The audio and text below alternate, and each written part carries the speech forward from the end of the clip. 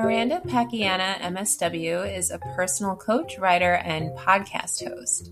She has spent over 2 decades addressing and examining family responses to the disclosure of child sexual abuse and is the creator of the online platform The Second Wound, coping with family while healing from abuse and assault. She is driven to apply the lessons she has learned through the traumatic events in her own life to provide comfort, information, and support to others. She works and lives in Sandy Hook, Connecticut. Please join me in welcoming Miranda Pacchiana to the show. Today, I'm joined by the lovely Miranda Pacchiana. She is the creator of The Second Wound. Miranda, can you say hello to all of our listeners? Hi, it's such a pleasure to be here. Yes, it's such a pleasure to have you on. I'm honestly honored.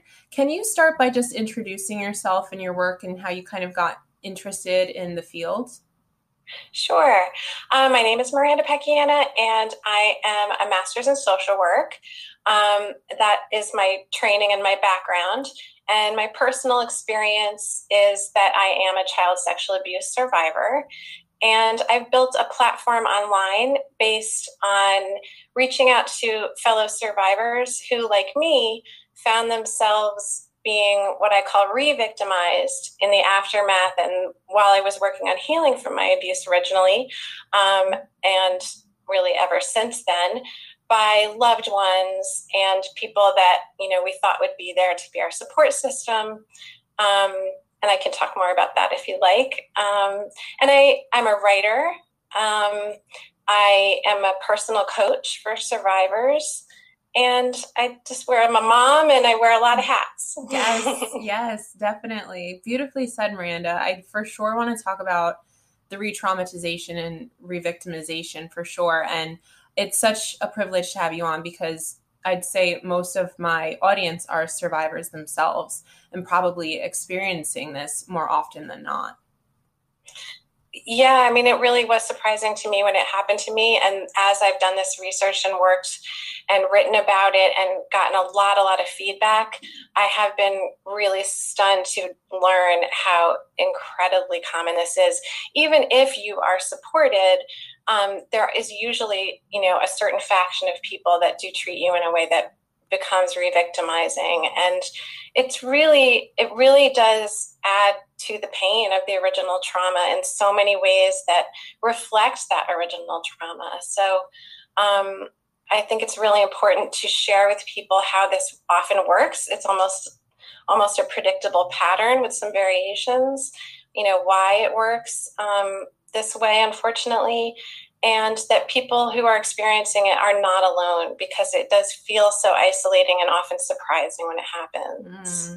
Yeah, it's a rude awakening for sure. And it definitely feels like a blow because the people that you thought would be there to love and support you are now people that are making you even more ashamed of the experience. Exactly. And I will add too that I have found I get people on, my social media pages and people who reach out to me often who say my victimization or my trauma has nothing to do with sexual crimes. Maybe it's domestic violence or some other kind of trauma or abuse. So it does kind of reach anyone, which is really most of us, right? We've all had some kind of traumatic experiences in our lives. And I have a good friend. I tell this story kind of often because it's made such an impact on me. I live in Sandy Hook, Connecticut, where we had this terrible school shooting in 2012. And I have a good friend who's a dad who lost his son in that tragedy. And he told me that he has learned through his own experience and all the people that we know who've been through similar things that he said to me, you can take a legal pad and you can put a line down the middle. And on one side, list all the people in your life who you're quite confident will be there to support you no matter what when you go through something really painful. And all the people who you think won't be there for you. He said, I guarantee you'll be wrong 25% of the time in both directions. And I have, since I've had that talk with him and I have gone through other levels of working through my own trauma, I've really found that to be true. Yeah, I can only imagine, honestly. And it feels so isolating as well because in your traumatic experiences, and particularly with abuse, is often you feel so isolated and like nobody would understand. So it's quite interesting that dynamic of who actually has the capability to show up for you in that way. That's exactly right. And the shaming aspect of it is so isolating as well, right? It makes us feel unworthy, unlovable, and so we don't want to open ourselves up and take those risks. For sure. I would love to even start very broadly if this is someone's first time ever tuning in. Can you kind of define trauma? I know it's a very it's not very specific when I say define trauma. There's all different types, but particularly interpersonal trauma, specifically around abuse. Can you kind of just paint a picture of what that looks or feels like, even in childhood versus adulthood, or any similarities? Well, I would say that trauma is an event or a series of experiences that have a serious negative and lasting impact on us. And they can impact us in all areas of our lives. And with that comes symptoms that carry on, long after the trauma happens. And, we're just starting out with our conversation, but the good news is all of these things that we're talking about can be addressed, and, they'll never go away, but we absolutely can do a lot to heal ourselves and work in community and relationship with other people to make these symptoms better. Yes, absolutely. I completely agree with that. Yeah. Can you talk a little bit also about, let's go into retraumatization. So I have, what comes to mind for me is invalidation, victim blaming, gaslighting. Can you kind of dive into what that might look or feel like even more in re-victimizing? Absolutely. So for a lot of survivors, right off the bat, they are not believed.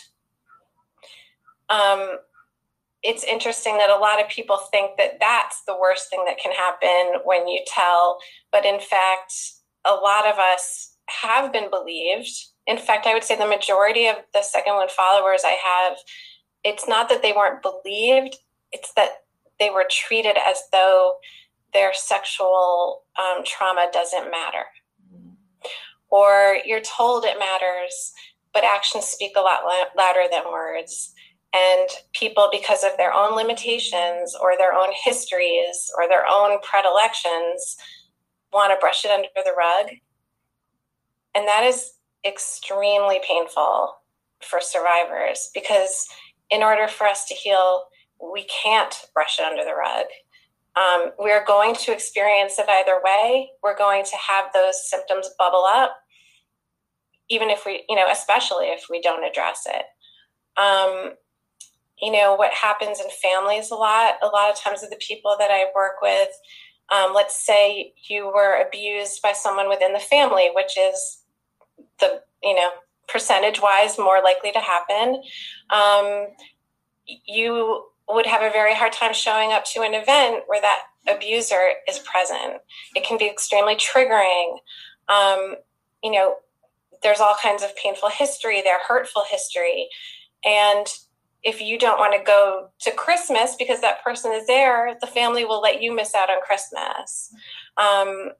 They might ostracize you and not invite you in the first place because they see you as a troublemaker, which is really ironic if you think about it, because what's more trouble, talking about abuse and assault or committing it?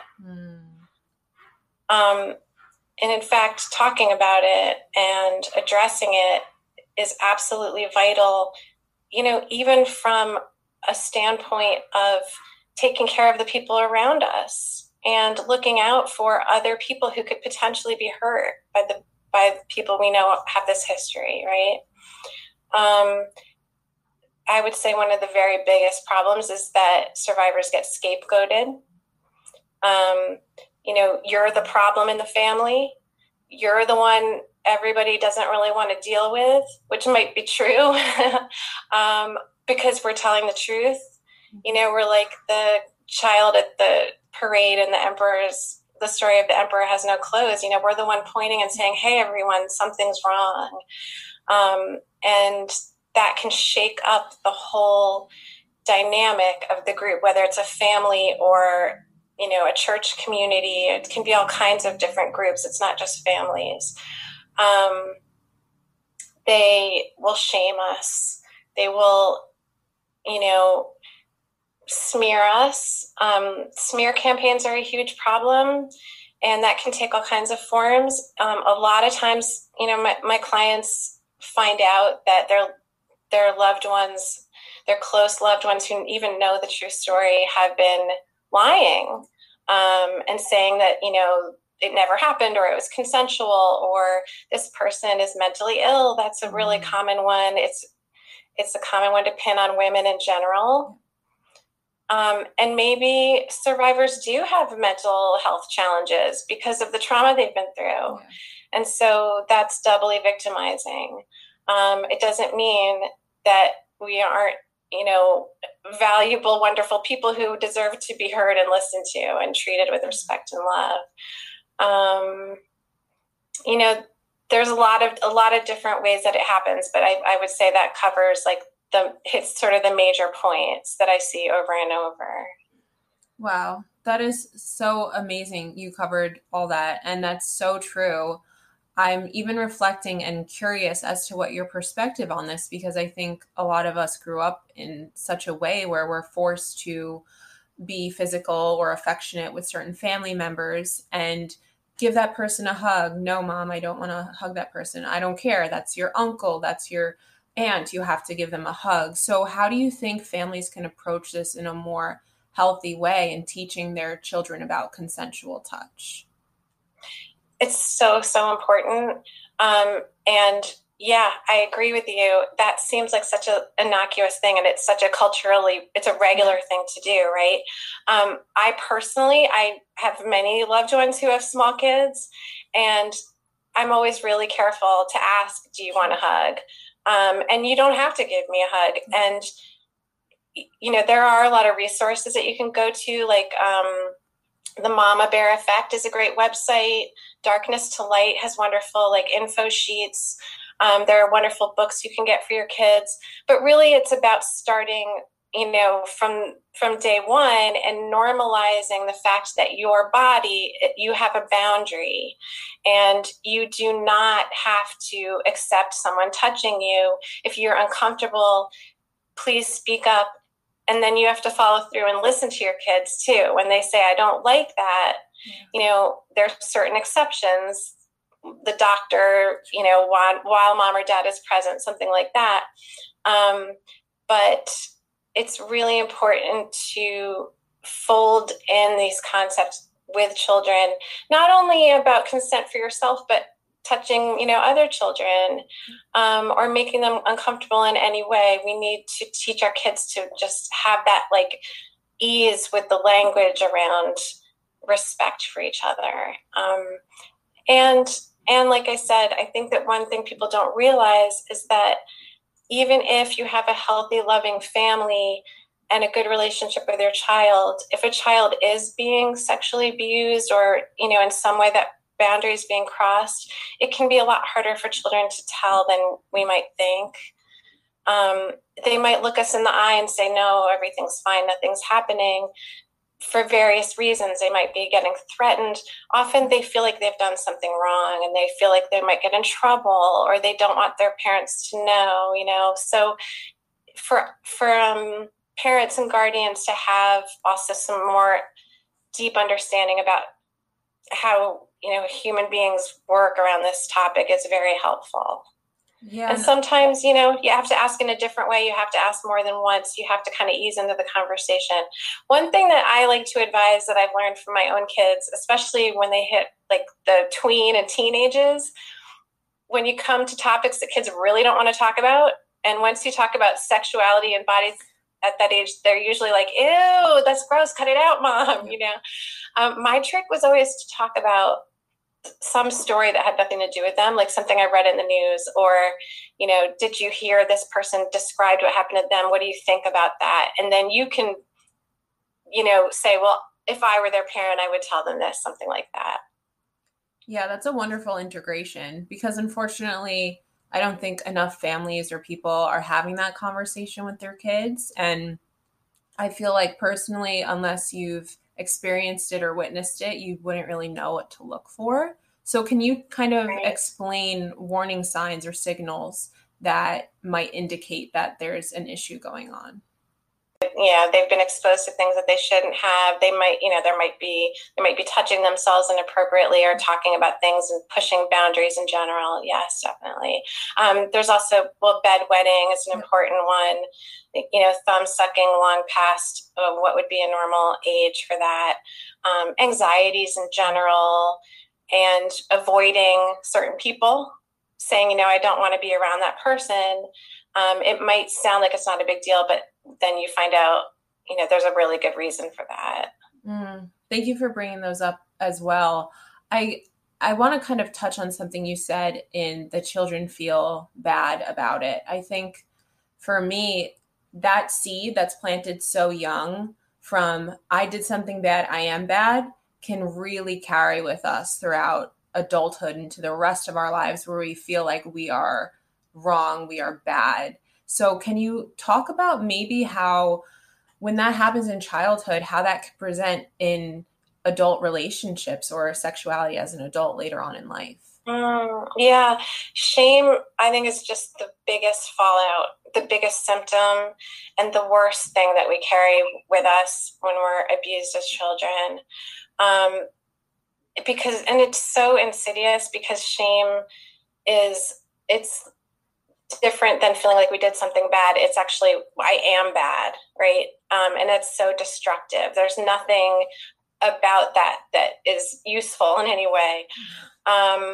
And yeah, when we mature and are in relationships, I think that it's very hard for us to open ourselves up and trust, because we're afraid that we're going to be rejected, because feeling shame is feeling unlovable. It's feeling like you are a person that can be easily abandoned.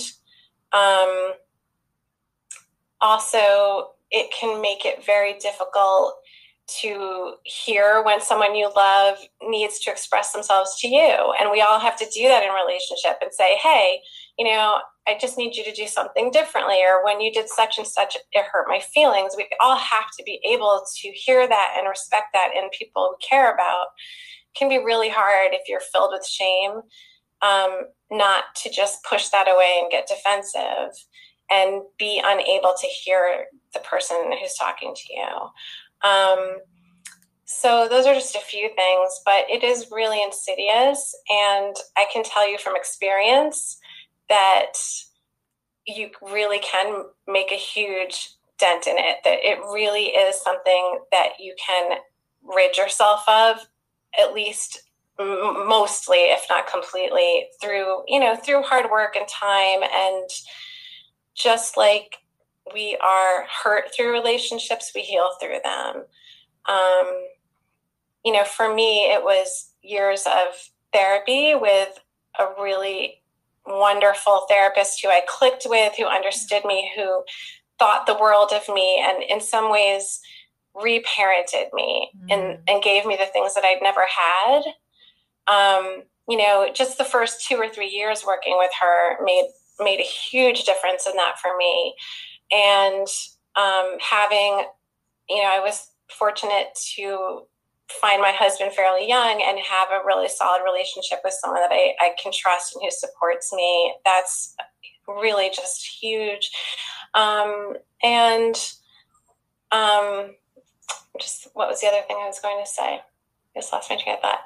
I know. It's that I think that being in community is also really important for dealing with shame. Having friends and any kind of community, whatever kind of group that you fit with, especially if you're able to talk about what you've been through to some extent. And I can just tell you from experience that I've been in several support groups over the years, some less formal than others. And it really was sort of a life-changing experience for me when I was early on in my healing, being in a support group that was just women with, issues of anxiety, etc. And some of us were survivors and some weren't. And that was the first time I really started to tell people my story outside of my very close inner circle. And there was something about having them know what I had lived through and not see me any differently. I could see that reflected in them. And that was just life-changing for me, that they were like, oh, Miranda, you're just still Miranda to us. We know you for who you are as a whole person, and this is just something that happened to you. It doesn't make you shameful. It doesn't make you dirty. It doesn't make you abnormal, which is how I internalized what was happening to me as a kid. And, my therapist was wonderful, but she couldn't replace that experience for me. Wow, that's so powerful. And I completely agree.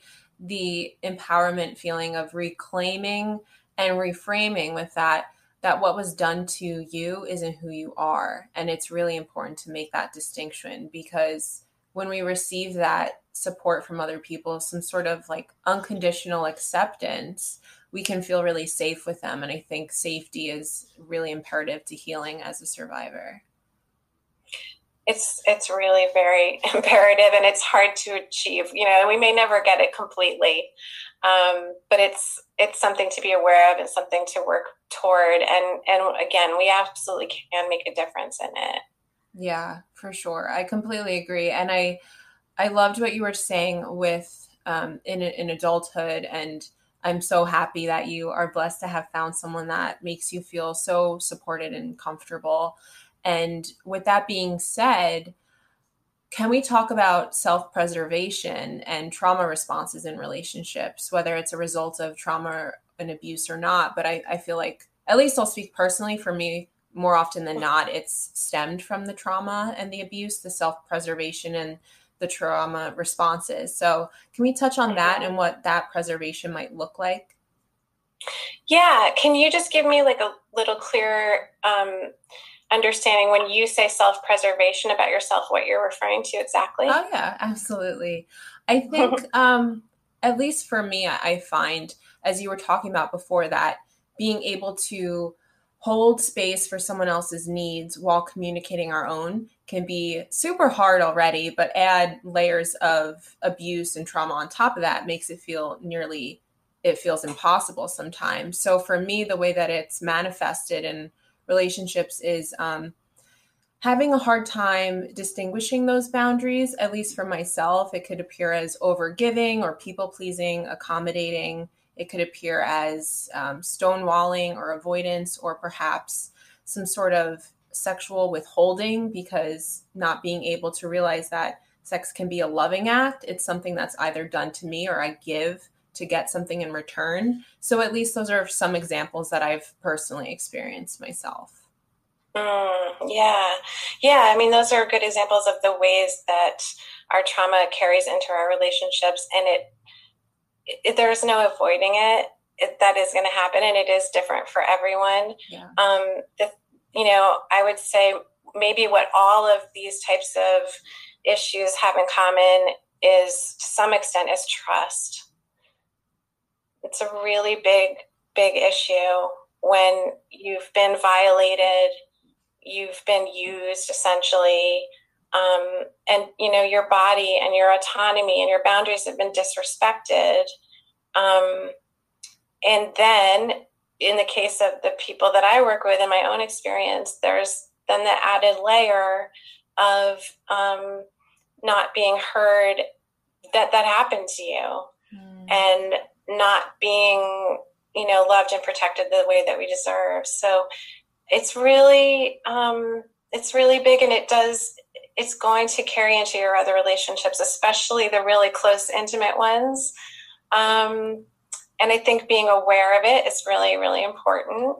But yeah, we were talking a little bit about, something that you'd mentioned on another episode of your podcast about the idea of like when we've been in relationships that aren't as healthy, or maybe there's abuse, that when we get into a relationship that's more stable, we might stir things up out of boredom, is what you had mentioned. And, I was saying to you that I think often it can have a lot of other reasons behind it. It can feel unsafe when things are sort of quiet and stable to us. And I think especially when you have had to be on your guard to protect yourself, you've had to use that as a coping mechanism that did help you cope. How do you just leave that behind? When you're in a relationship where you have to, again, be close to someone, be trusting, be intimate, let your guard down, you can have all sorts of intrusive thoughts. Will they, cheat on me, for example? I mean, that's one common thing, but it's more extreme. But it can also be much smaller things. Are they really hearing me? I asked, my partner to make sure he washes his dishes better, and he didn't do it. Does he even care about me at all? Right? And things can feel bigger than they are, not because we're drama queens, but because we come by it honestly. And so if we can look at that and be aware of it, and then try to work with it and around it, and hopefully we'll be with someone who can be understanding, and we can also give to them and understand where their blind spots and shortcomings are, because we all have them and we're still lovable.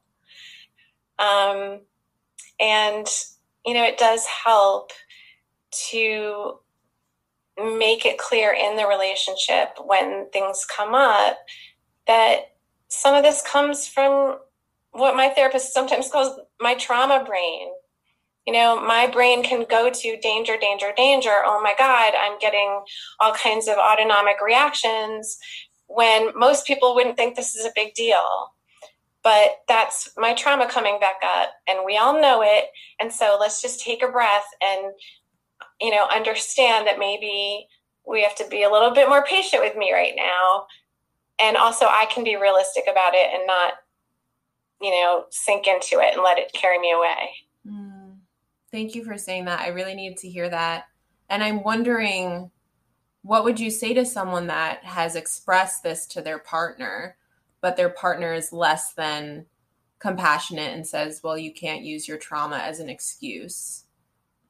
What do you think that person, because I feel like for me, the invalidation, the self-blame, the guilt, it goes back to what we were talking about before, and learning to trust not just others, but ourselves as well.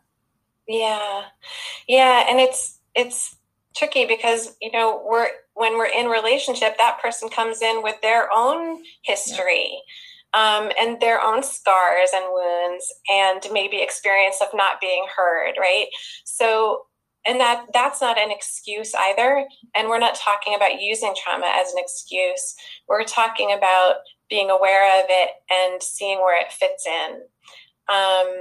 And you can take responsibility for, behavior that you feel wasn't respectful or productive, and understand that it came from your trauma and that you're going to work to do better. But, I guess it's hard to answer that question globally because it depends sort of on the person's personality. But, you could start with, tell me more about why that feels like an excuse to you and what your experience is. And when you give someone their voice and a platform to describe their experience, especially if you guys have practice with doing it in the most respectful ways, which is, when you did such and such, I felt such and such, not, you always blah, blah, blah, and it's terrible and cut it out. That's not going to be as productive. It's going to be hard to hear. So if you can create a dialogue around it and both try to hear each other. It's tough though, because, these are, that's like a really activating thing to hear. You're using your trauma as an excuse. That would be upsetting. And so I would say, you could explain to your partner that that's an upsetting thing to hear and you don't feel it's accurate. However, you'd like to open up the discussion and try and both hear each other and what it feels like when those conflicts happen and how you can do better. Yeah, noted. I think everyone at the end of the day just kind of wants to feel seen and feel heard. And one of the most hurtful, I think painful sort of hampers on connection is feeling like someone's invalidating you. 100%. And especially when you come from backgrounds like we do. I have a friend who said to me one day when I was describing a conflict I'd had with someone, oh, Miranda needs to be heard. Everybody needs to know that if you know Miranda, she needs to be heard. It's like everyone does. You're right. For me, it's like a trigger when I feel like someone dismisses me. It's the worst. Yeah. It's so activating when people negate our experiences. Exactly. Exactly. And like, as I alluded to earlier, re-victimization is in many ways a repeat of certain aspects of abuse. It's like you're being overpowered, you're being made small. And those feelings are so deep within us that to have them repeated is just extra painful. And for some people, the re-traumatization is worse even than what originally happened, especially because it can go on and on, because it mirrors the abuse. And it can come from, people that we really thought would never behave that way. Preach. I think also feeling out of control is really upsetting and scary as well. And that doesn't need to even look physically out of control. It can feel out of control in a relationship emotionally as well, or just feeling like someone is abandoning you, or there's aspects of that abuse that are more mental in the re-victimization even. So it's important to also just have insight onto what those are. And I think establish ways that you can validate yourself even, or hold your own hand and befriend yourself in those situations. Definitely. Yeah. And abandonment runs across a lot of this. And again, it's really, really deep and really painful. And, we carry it with us. And again, we can shrink it down, like with any trauma, it's never going to go away, but it sort of shrinks and expands, and we can have some control over that. But yeah, I absolutely agree with you. Control is a big one. And maybe, in an argument, when you feel like it's starting to spiral and, you're being activated, your partner's being activated in their own way, and you're coming up against each other, neither of you are hearing each other, that can feel really scary. And that's when it's time to say to each other, I don't want to do this to each other. So let's take a beat. Let's take a breath and step away, and we'll come back again. But let's just step away for 15 minutes to, calm down our nervous systems, because I know we want to hear each other. Interesting. I think that's a great tool. I've learned that in couples therapy as well, is learning to create the space for when you both feel emotionally ready and capable of having the hard conversation is really crucial. Definitely. Yeah. Yeah. And also when, if we do need to take a breath and step away, to say, I'm doing this, it's only for a little bit, I'm not leaving you. I'm not rejecting you and walking off, even though we might feel like doing that because we're ticked off and we've got our adrenaline pumping, Yeah. Rejection is also a big one. I think even when you brought that up, I felt guilty because I was like, he says he needs a break from the conversation, then I feel rejected. And sure. I think it goes back to that deeply ingrained self-blame and that guilt that we're bad. Exactly. And if you're bad, you can be abandoned. If that person says, I can't deal with you right now, well, that's exactly what that feels like. Yeah. But, there are simple ways. Like I said, you can plan ahead of time to say, if you could just say, I'm stepping away because I love you and I want to do this right. Yeah. If we could both say that to each other, even better. The reassurance so that the other person doesn't feel unlovable. Exactly. Yeah. Yeah. Because especially when you've lived through trauma, I think that, we can go from fine to activated and scared pretty fast when things aren't going right. And it's because it's an old wound and it's still in there. But it is also our responsibility to find ways to take care of that in our relationships and in life and do our best. And we're not going to be perfect, and that's okay, but we can keep growing and learning. And I'm still learning and growing around these things all the time, and I hope I never stop. Yes, ditto. I think it's something you brought up the nervous system before, and I think a common response is hypervigilance or a dysregulation of emotions. So for me, it's been so helpful to kind of step back and learn to self-soothe through whatever you like for self-care, journaling, going to therapy, taking a walk, just feeling grounded. Absolutely. It's so important to do, hopefully even every day a little bit. For me, walking is a big one. If I'm really upset, I'll do tapping to calm down. I could list 10 things, but if you have your just like go to 2 or 3, like you just mentioned, that's really great to know that you can fall back on that. And it really can help pretty fast too. Your nervous system can calm down pretty quick once you give it that opportunity. Yeah, finding what works for you. Yeah, exactly. Yeah. So what would you say, last question here to wrap up, that someone can do if a loved one, a friend, a partner has experienced trauma and abuse? What is a way that we can support each other?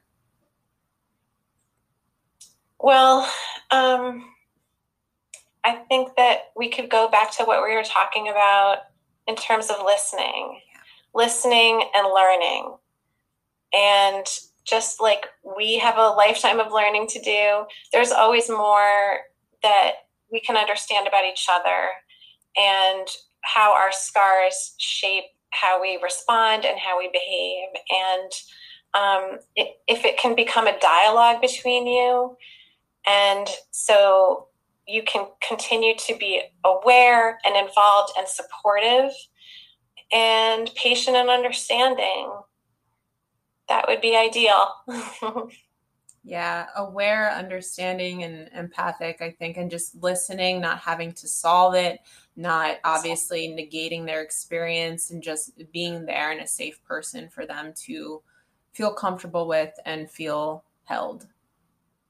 Yeah, and I think that it's important also to point out, because I think it's a natural impulse to kind of want to say, but look at it this way, and it might not be that bad.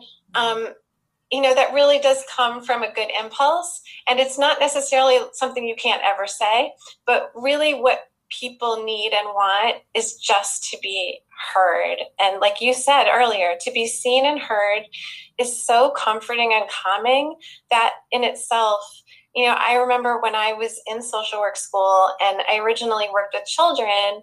I know I said I don't work with children now, and I haven't in the sexual abuse area very much, but that was my original focus. I love kids, and I would do play therapy with children in my field placement. And what was fascinating that you would find was that just carving out a little under an hour every week to spend time with a child and let them say and do whatever they want and play and have you, observe and comment and repeat back what they said, kids would start to get, their behavior would start to improve. Their symptoms would start to improve simply from that before they were even ready to tell you anything. And I think about that a lot, because I think we all can look back and, remember a time where we just had someone we care about just sit with us and say, wow, that I hear that and I hear how upset you are, and I'm just witnessing and I'm here with you. Yeah, the freedom to be ourselves is truly so healing. That's true. Yeah. Yeah. Thank you, Miranda. You're so intelligent and also so kind. So I'm really happy that we got to have you on today. Can you tell everyone about where they can find the Second Wound, where they can seek out your work and connect with you?